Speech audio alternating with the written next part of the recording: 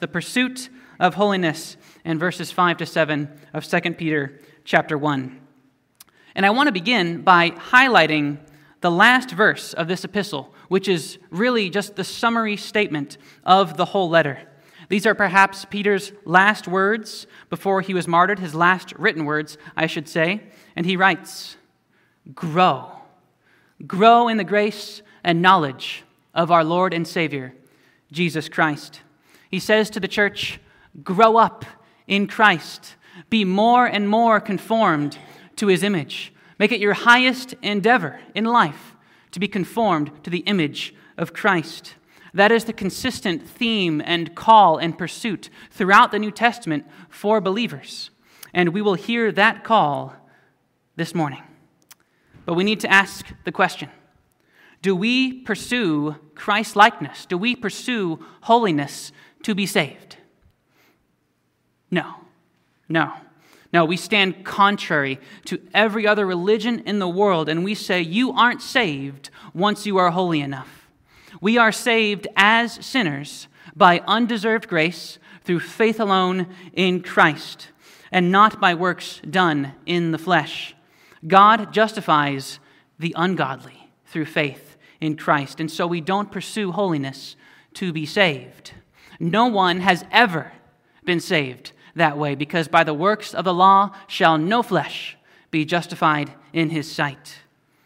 But there are people who say, well, if you're already saved, what's the point of striving to be holy? Well, people who say such things betray their motives for godly living. What they're really saying is this: why don't you just pursue your lusts and base passions and worldly desires?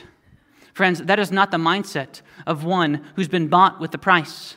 It's not the mindset of one who knows he's been forgiven all of his sins. It's not the mindset of one who loves the Lord Jesus Christ. Those who have truly been born again don't speak that way. We don't think that way. Now, will we ever be perfectly holy on this side of heaven? No. But we pursue it as if we could. Look at Philippians 3. The Apostle Paul writes, "Not that I have already obtained it." And he's referring to the resurrection here, which means that he would be glorified. He would be perfect. Or have already become perfect. He's still a sinner. "But I press on to take hold of that for which Christ Jesus took hold of me." What is Paul pressing on to lay hold of? To answer that, we must ask, why did Christ lay hold of him? Why did Christ save him? Why does Christ save anybody? Well, there is a unified answer to this question in Scripture.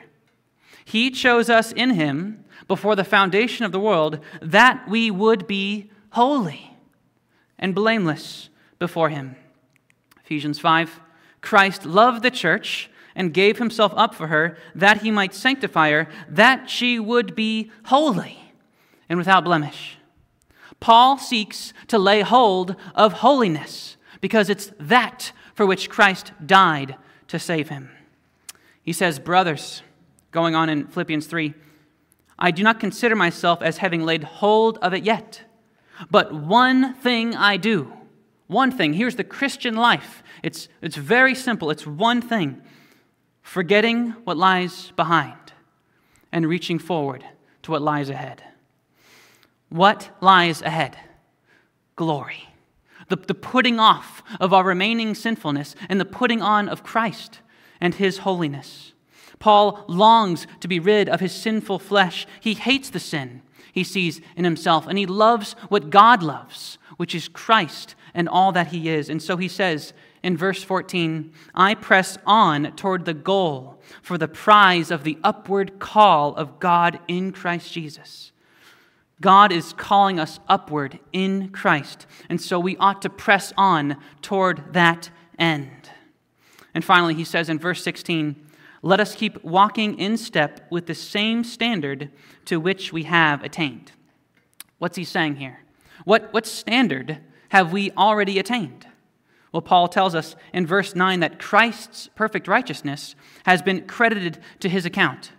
Positionally, in the eyes of God, Paul and every believer is perfectly righteous through faith in Christ, but he presses on He strives to walk in step in that righteousness to which he has attained positionally. That's what he's saying. He strives to become in practice what he is in position in the sight of God. And when God looks at us, who does he see? He sees his Son, right? And so that's the standard that we are trying to reach. God predestined us for this very purpose. In Romans 8:29 it says, he predestined us to become conformed to the image of his Son. The new heavens and the new earth will be filled with men and women who will radiate and reflect the glory of their Savior. There's nothing greater for us than to shine forth his glory and excellence. God predestined you for that purpose. Christ died for that purpose. And the Spirit empowers you for that purpose. And so we ought to pursue it. There is one thing we must pursue, and it's Christ and his likeness. And if you're passionate about anything, let it be that Christ would be magnified in your life. Now, before we dive into this text, we need to ask another question. This is very, very important. What is the means by which Christians grow? How do we grow? When you read this list in verses 5 to 7, just add virtue. Just add godliness. Just add love. You can't do that. Can we just clench our fists and just muscle our way into holiness? No, that's not how it works. We can't muster these things up at will. That's not how sanctification works. So how do we grow? How do we grow? 2 Corinthians 3:18, this is it. And we all, with unveiled face, beholding the glory of the Lord, beholding him, are being transformed into the same image from one degree of glory to another. That's how we grow. As we behold Christ with the eyes of faith, we are being transformed into the same image. And get this, there is no other way to grow. There is no other way. And so as we go through the qualities laid out for us in this text, we will see that Christ is at the center and apex of all of them. And so if we are to grow, we must fix our eyes continually on Christ. And it's this very endeavor that Peter calls us to the full knowledge of the Lord Jesus Christ, as he says, so that we may grow. And so we're going to see two incentives to grow up in Christ in verses 5 to 7 of 2 Peter 1. We will see that with great power comes great responsibility. Let's look at it together, starting in verse 3. His divine power has granted to us all things that pertain to life and godliness through the knowledge of him who called us to his own glory and excellence, by which he has granted to us his precious and very great promises, so that through them you may become partakers of the divine nature, having escaped from the corruption that is in the world because of sinful desire. And then verse 5, here's our text. For this very reason, make every effort to supplement your faith with virtue, and virtue with knowledge, and knowledge with self-control, and self-control with steadfastness, and steadfastness with godliness, and godliness with brotherly affection, and brotherly affection with love. Let's begin with incentive number 1. Great power. Great power. Verse 5, for this very reason. What reason? Well, Peter had just given us a whole slew of reasons. Because we have become partakers of the divine nature, because of all the precious promises that are ours in Christ, because he has granted to us all things pertaining to life and godliness, because of all this, for this very reason, grow. Grow. We have all we need to grow in holiness. The power and the resources are at our disposal by grace, and therefore, at the very least, we have every reason not to toy around with sin or to give in to temptation. We have no excuse. We have no excuse. You say, well, you don't know my life. You don't know my particular temptations. You see, temptation has overtaken me, which is uncommon to man, and so therefore I must bend the knee to this sin in my life. Far from it. If you are in Christ, you have all you need for life and godliness. You say, well, I've had this and this happen to me, and so therefore I can't strive after holiness as well as other Christians. No, you have all you need for life and godliness. You say, well, you don't know the kind of husband I have, and so I can't submit to him. Or you don't know the kind of wife I have, and so I can't love her and lead her the way the Lord calls me to. Again, you have all you need for life and for godliness. Well, you don't know our history. I can't forgive him for all that he's done, or I can't forgive her for all that she's done. Yes, you can. You can and you must. You can forgive all because all has been forgiven you. One look to the cross and you can forgive all and love freely. You have all you need.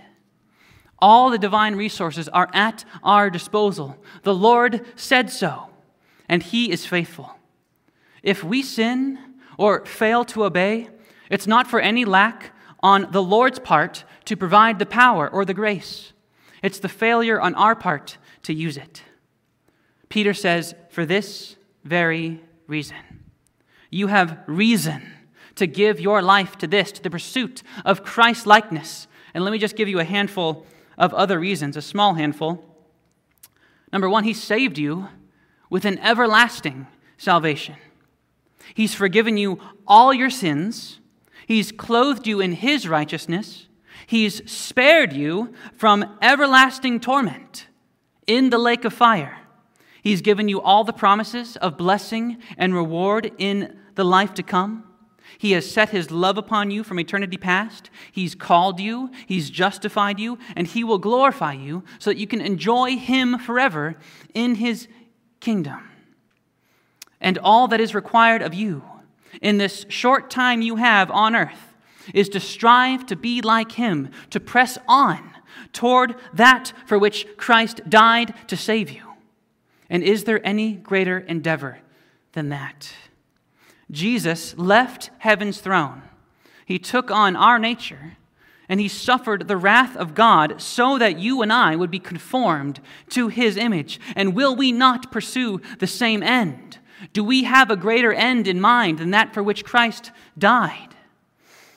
Friends, it would be completely unreasonable for us not to give all we have to this great end, to the pursuit of Christ-likeness. That brings us to our second point. You can grow in holiness, and you must. With great power comes great responsibility. You are commanded to grow. You are held responsible for your own growth in Christ. You had nothing to do with your election. You had nothing to do with your regeneration. You had nothing to do with your justification. And you will have nothing to do with your glorification. But you have everything to do with your sanctification. You are commanded to walk in a manner worthy of Christ and the salvation you possess. Look at verse 5. Make every effort. Make every effort. The word for effort means zeal or haste or earnestness. There's a sense of urgency to this. It's not let go and let God, right? If you let go, you will coast downstream ethically with the rest of the world. But God has granted you the spiritual strength and the muscles you need to swim upstream, but you need to use them. You need to put in every effort, the text says. And hear this. We can't change our own hearts. That's the Spirit's work. But God has ordained that the Spirit accomplish your transformation from glory to glory after the image of Christ through your effort in applying the God-ordained means for holiness. Here's a quote for all our farmers out there. All the art and industry of man cannot form the smallest herb, or make a stalk of corn to grow in the field. It is the energy of nature and the influences of heaven which produce this effect. It is God who causeth the grass to grow and the herb for the service of man, and yet nobody will say that the labors of the farmer are useless or unnecessary. He's right. God gives the increase, and yet we have to work. We have to make every effort. And what is it that we are to make every effort to do?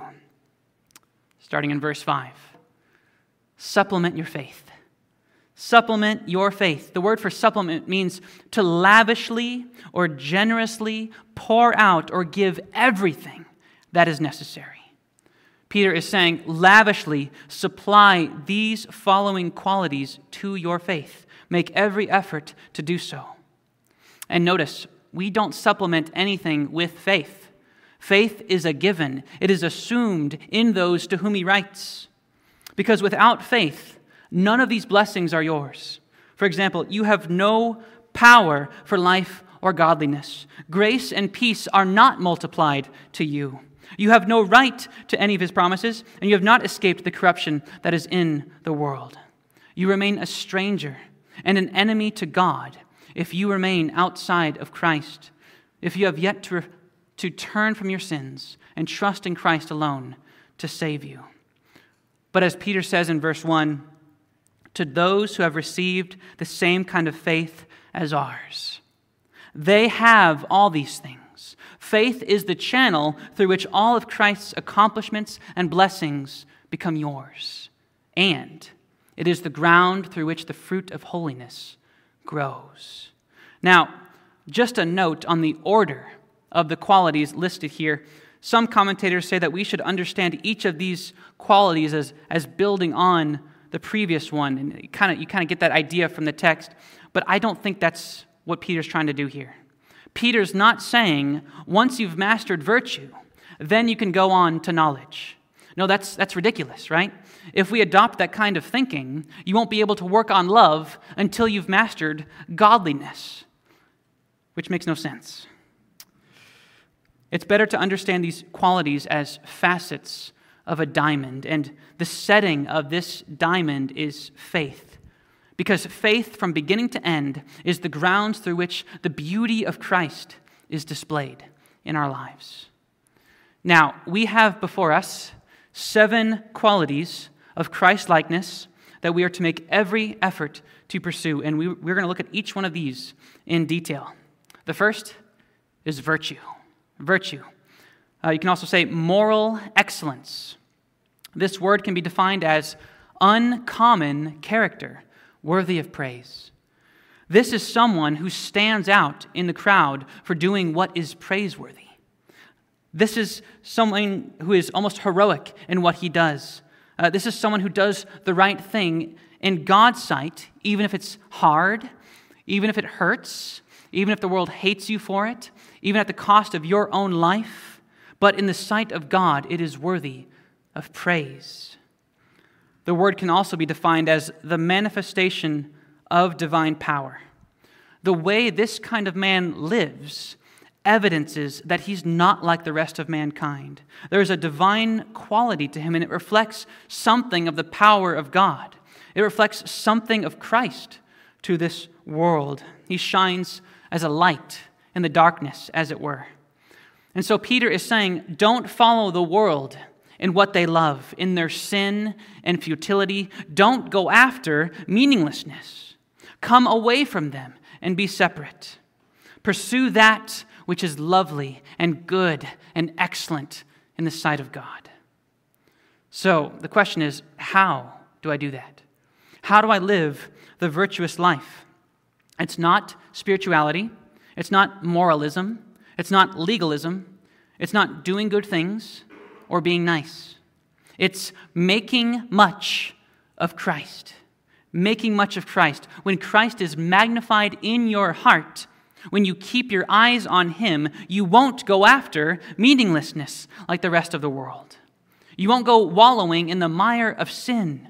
You'll live as a child of the light, not of the darkness. And you can't make too much of him. You can't idolize Christ too much in your heart. He can never be too exalted in your estimation of him. He must increase, right? And we must decrease, always. If Christ is increasing in your heart, you will be increasingly transformed into the same image, and you will progressively live the virtuous life. There is no other way to do that but to make much of Christ. And you'll never have to wonder if he ought to increase in your estimation of him. The answer is yes. When we give into temptation, when we bend the knee to sin, when we compromise, when we shy away from proclaiming the truth or calling for repentance, we can be sure our view of Christ is too low, way too low. And that brings us to our second quality, knowledge.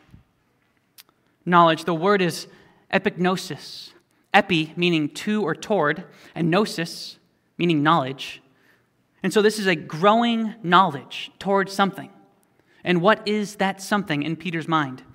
Well, in verse 2, Peter tells us that grace and peace are multiplied to us in the epignosis of God, in the knowledge of God and of Jesus Christ our Lord. In verse 9, he mentions the knowledge of the Lord Jesus Christ. And at the very end, he says we are to grow in the grace and knowledge of the Lord Jesus Christ. That's the knowledge we need to grow in. This isn't just any knowledge. Now, the false teachers of Peter's day would claim to have this knowledge of Christ, but the knowledge they possessed didn't produce any holiness in them. They didn't really know him. Their lives demonstrated the fact that they had a flawed and defective view and knowledge of the Lord Jesus Christ. And the question we could ask is your knowledge of Christ producing holiness in you? Or are you more like these false teachers? Listen to how these false teachers are described in chapter 2. They are characterized by sensuality, verse 2. They are motivated by sinful desires, verse 10. They live for pleasure, verse 13. They have eyes full of adultery, verse 14, and are enslaved to corruption, verse 19. Their so-called knowledge of Christ was clearly of no benefit to them. But Peter wanted these Christians to grow in the true knowledge of him. And we can be certain this isn't just a theoretical knowledge, but actually knowing Christ relationally.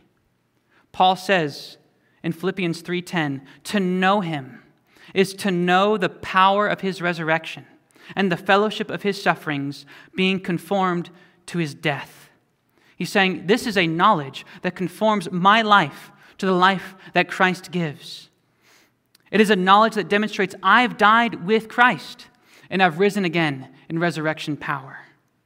But this relational knowledge of Christ is not divorced from doctrine, right? Doctrine enhances and deepens our relationship with Christ. As we see more and more of Christ and his glory in the Word, we grow, and we grow in our love for him, which is to truly know him. And so the application here is quite simple. Peter is saying, strive to know Christ as he is in his word. There is no promise of sanctification in any other book.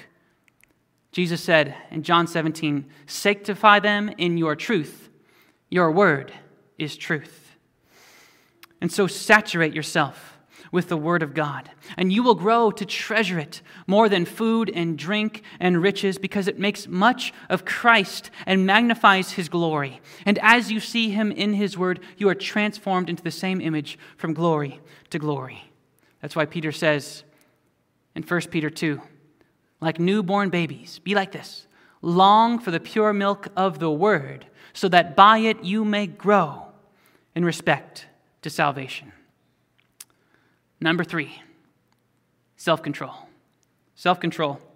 Here's the definition, and notice how internal this is. It means to keep one's emotions, impulses, or desires under control, to restrain them. This is a call to exercise dominion over your affections. And for all who are in Christ, sin has no dominion. It's lost its ruling and reigning effects over you. Paul says in Romans 6, sin shall not be master over you, for you are not under law, but under grace. Yes, sin is still present, but it doesn't reign for those in Christ like it used to. At least it shouldn't. At every moment, we have various pleasures warring against one another in our minds, and the one that wins is the one we submit to. Take an athlete, for example.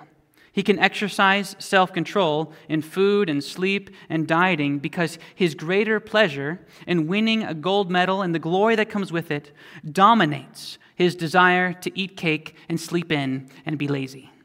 And for the Christian, self-control is not just not doing what I really would like to do and begrudgingly doing the things I really don't want to do.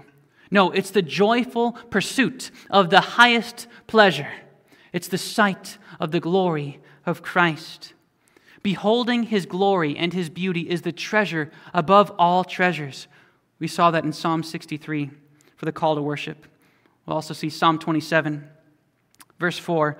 One thing I have asked of the Lord. These saints have a one-track mind. That will I seek after, that I may dwell in the house of the Lord all the days of my life. Why? To gaze upon the beauty of the Lord. That's my soul's desire. And so when we say no to sin, we are saying, I have a greater pleasure.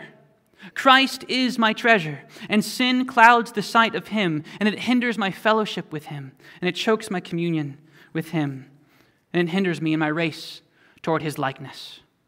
And so my greater pleasure in seeing Christ and in knowing Christ outweighs the passing pleasures of sin, and so I can say no to that temptation. I like what John Newton says. As by the light of opening day, the stars are all concealed, so earthly pleasures fade away when Jesus is revealed. The pleasure that comes from seeing Christ more clearly with the eyes of faith is the motivation to make every effort to cast off every weight and the sins which so easily entangle. You say, well, what if it hurts to let go of this sin? So be it. Jesus said, if your right arm causes you to sin, cut it off. If your right eye causes you to sin, gouge it out. Deal drastically with the sin in your life. Hebrews puts it this way, you have not yet resisted to the point of shedding blood in your striving against sin. You can get rid of 99 idols of your heart, but if you hold on to that last one, it's still idolatry. You are no better off. Christ is still not primary in your affections, and he must be if you are to grow. If you are to make any progress in the Christian life, he must be first. He must be first. 1 Corinthians. Every athlete exercises self-control in all things, in everything. They do it to receive a corruptible crown, but we an incorruptible. In all things, make every effort to be like Christ. Fourth, steadfastness or endurance. If self-control is concerned with pleasure, endurance is concerned with sorrow. Sorrow. We are to endure in sorrow and in trial and in suffering and hardships. We will have all of these things in this life. That's a guarantee. But this kind of endurance, this bearing under sorrows, has a forward look to it. Jesus said that for the joy that was set before him, he endured the cross, despising the shame. Hebrews 12:2. For the joy that was set before him, he endured the cross. This kind of endurance is able to interpret all of life's trials in light of eternity. This kind of endurance considers becoming just 1 degree more like Christ a joy that far outweighs any suffering he might endure in this life. Paul says, therefore, we do not lose heart, but though our outer man is decaying, though there's pain and there's sorrow and there's weakness, and yet our inner man is being renewed day by day, for our light, momentary afflictions are working for us an eternal weight of glory far beyond all comparison. He says, light affliction. light affliction. And this is coming from the guy who was stoned with rocks. He was whipped with lashes 5 times with 39 lashes, 40 minus 1. And he's lost count of how many times he's been beaten for the cause of Christ. The suffering we endure now does not even compare to the glory that is to be revealed, as my inner man is being renewed day by day after the image of Christ. And if the Lord works all things for my growth in Christ, and He does, I can willingly submit to the refiner's fire. And I can even have joy in the midst of suffering. O joy that seekest me through pain, I cannot close my heart to Thee. I trace the rainbow through the rain, and feel the promise is not vain. That morn shall tearless be. I love that. He wrote this in 5 minutes. There's more to it. This endurance looks ahead to the joys of eternal life with Christ. And on that day, we will know that God was right and He was sweet to ordain all the trials that we've had to suffer, because it was being used to make us more like Christ, and that is the best thing for us. It's for an eternal weight of glory. And so we endure rightly when we fix our eyes on that, when we fix our eyes on Christ and eternity with Him. Number 5, godliness. Godliness. The word is eusebia in the Greek. It's a very practical awareness and reverence and adoration of God in every area of life. It is a life that is wholly devoted to God. That's what it is. You know what Paul means when he says pray without ceasing? It doesn't mean ask for things all day. No, to pray without ceasing means to never leave the presence of God. You are communing with Him all day. As the psalmist says, seek the Lord in His strength, seek His presence continually. 1 Corinthians, so whether you eat or drink or whatever you do it all to the glory of God. That is godliness. It is a way of life beneath the face of God. And more specifically, it is living solely for the glory of the Lord Jesus Christ. Paul says it well in Philippians 1. This is how godliness speaks. Christ will even now, as always, be magnified in my body, whether by life or by death. For to me, to live is Christ, and to die is gain. In the Greek, it's actually to live, Christ, and to die, gain. It's that simple. To live is Christ. It's the joyful devotion to the one who loves my soul and bought me with His blood. He is worthy of my worship and reverence and obedience in every aspect of my life. Godliness says, I live for the glory of Christ, whatever happens, whether I live or die. And you cannot say that when your eyes are too low, when the things of this world have captured your heart. Christ must be primary in your affections all throughout the day, throughout the weeks and the months and the years and forevermore. We are to live in the constant adoration of Him and reverence for Him, for who He is and what He's done for my soul. That's what godliness says. It has a constant eye to Christ and it never leaves Him. Number 6, working through these. Brotherly affection, Philadelphia, brotherly love in the Greek. What does it look like to love our brothers and sisters in Christ? I'll tell you what it doesn't look like. It doesn't look like I come to church because of what others can do for me, right? It's not I don't gather with the people of God because of how they've treated me in the past. It's the opposite of the loner Christian who has his private spirituality and relationship with God, as it were. No, Paul says in Philippians 2, do nothing from selfish ambition or vainglory, but with humility of mind regard one another as more important than yourselves. Brotherly love gathers with the people of God not for selfish ambition, not to be served, but to serve, right? To serve. Also, Paul says in Romans, love one another with brotherly affection, outdo one another in showing honor. I love what I see in this church, how you guys greet one another. I mean, hugs all around. We are genuinely happy to see one another, and we genuinely love one another, and it's because we're family, and we ought to see each other as family. We are all one in Christ.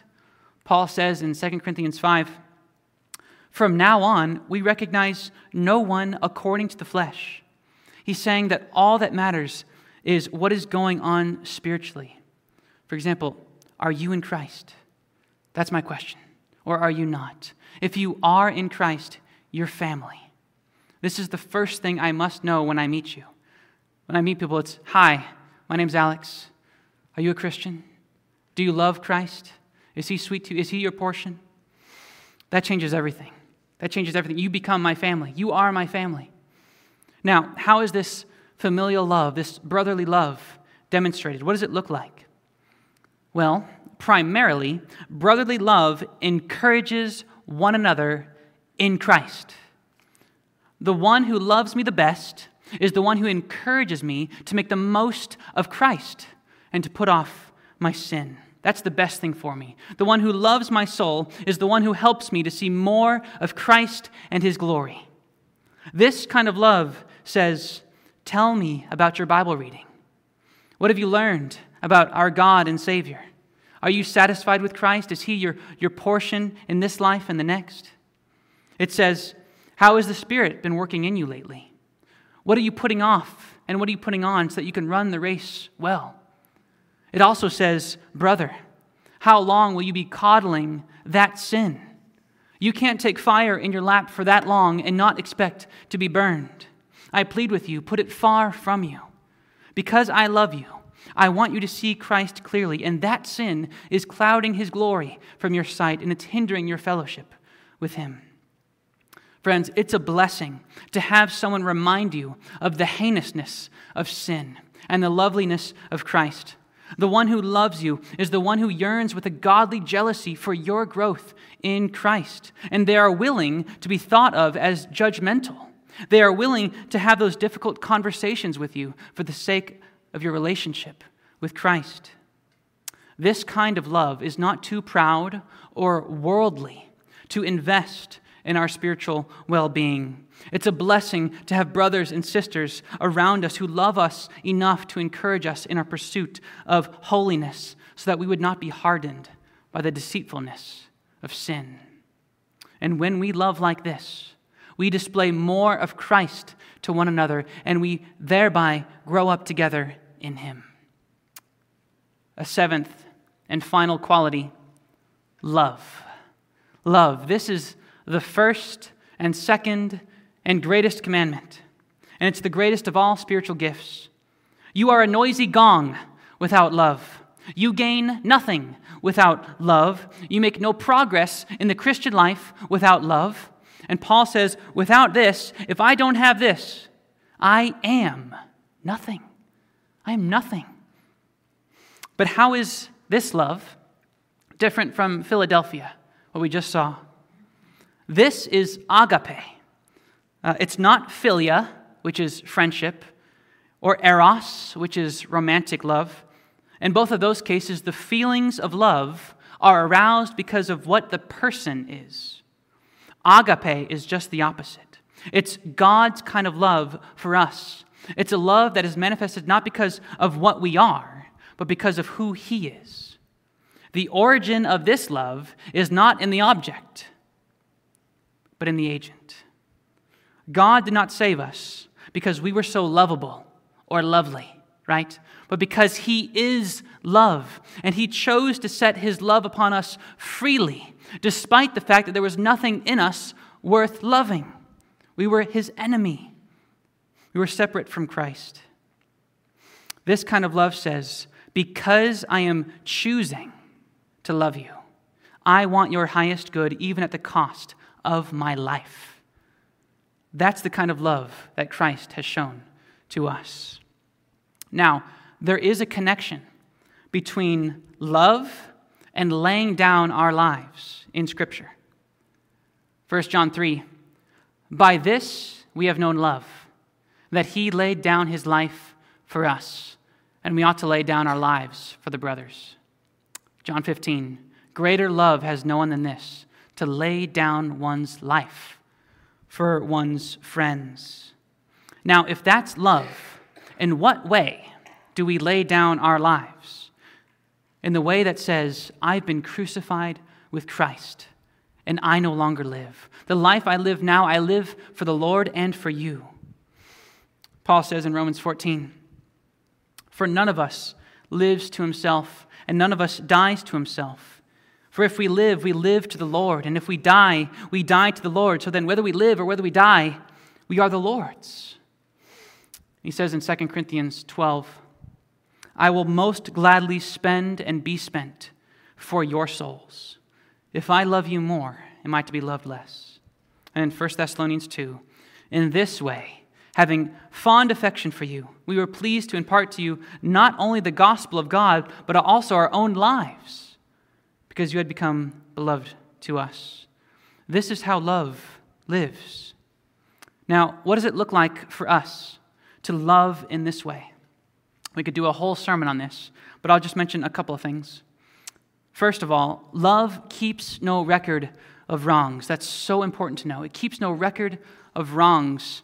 It may be that some of you have been holding on to grievances committed against you, and they may have actually been sinful acts or words. But the one who has died with Christ can't hold on to such grievances. Love doesn't do that. Love doesn't say, don't you know who I am? Don't you know who you've sinned against? I will keep you in my prison until you can pay back what you owe. That's not love. That's not love. Love says, I've finished with myself. If you sin against me, I'm not offended, but I grieve for you, because it seems to me that that sin overtook you just now, and love compels me to seek to win you back to the Lord in repentance and in truth, and to a clear conscience. And just know that if you're holding on to grievances or anger or bitterness, you haven't finished with yourself. You are still living as if you haven't been crucified with Christ. You are living as though all your sins have not been forgiven. You're living as though you never understood the cross or the mercy and the love that has been showing you. That's what you're demonstrating when you do that. 2 Corinthians 5:14. For the love of Christ controls us, having concluded this, that one died for all, that's the elect. Therefore all died. We all died in Christ. And he died for all, so that they who live would no longer live for themselves, but for him who died and rose again on their behalf. That's the love that God calls us to. And we can only make progress in that love as we look to the cross of Christ. That's where I died. That's where all my debts were paid. That's where love and forgiveness and grace were poured out for my soul. We grow in holiness. We grow in all of these things, all of these virtues and qualities, only as we pursue the sight of Christ. There is no other way. For virtue, it is when Christ is increased in us that we increasingly live the virtuous life. For knowledge, it is specifically the knowledge of Christ that we are to grow in, both in doctrine and in relationship. For self-control, it is the greater pleasure of the sight of Christ and communion with him that allows us to say no to the passing pleasures of sin. For steadfastness, it is in looking to Christ and his promises where we find the strength to endure suffering in this life. For godliness, it is the consistent pursuit of the sight of Christ, who is worthy of all my devotion, that keeps my heart in reverence for God. For brotherly kindness, it is when I help you see more of Christ that I love you the best. And for love, it's because I've died with Christ, and I don't live for myself anymore, and now I want to bend out that love and grace and mercy and forgiveness for the love that has been shown to me. And I can only do these things as I look to him. We can't produce any of these things apart from him. Apart from him, we can do nothing. That's what he says. We must use the means that God has given us, and that is the sight of the gospel of the glory of Christ, who is the image of God. And I'll close with this. Let us live, this is John Owen, let us live in the constant contemplation of the glory of Christ, and virtue will proceed from him to repair all our decays and renew a right spirit within us, and to cause us to abound in all duties of obedience. It will fix the soul unto that object which is suited to give it delight, complacency, and satisfaction. When the mind is filled with thoughts of Christ and his glory, when the soul thereon cleaves unto him with intense affections, they will cast out or not give admittance unto those causes of spiritual weakness and indisposition. And nothing will so much excite and encourage our souls hereunto as a constant view of Christ and his glory. Amen. Let's pray.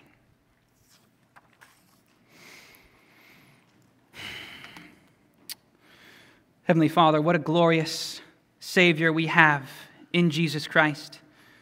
We love the means which you have given us to grow, just looking at him, and we are conformed to his image.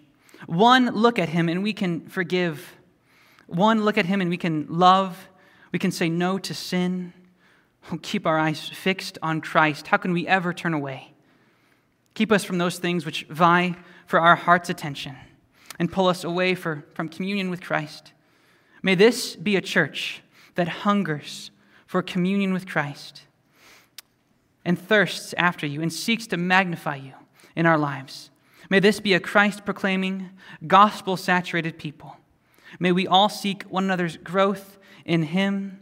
May we love one another enough to speak of him and graciously call out sin when it's right. And Lord, if there are any here who are still blind to the gospel of his glory, open their eyes. Lord, we need you. Without you, we can do nothing. Grace and holiness are found in you alone, so teach us to abide in you. Show us our need for you, for life and godliness. Make much of you in this church and get what you are worthy of in us. We pray in Jesus' name. Amen.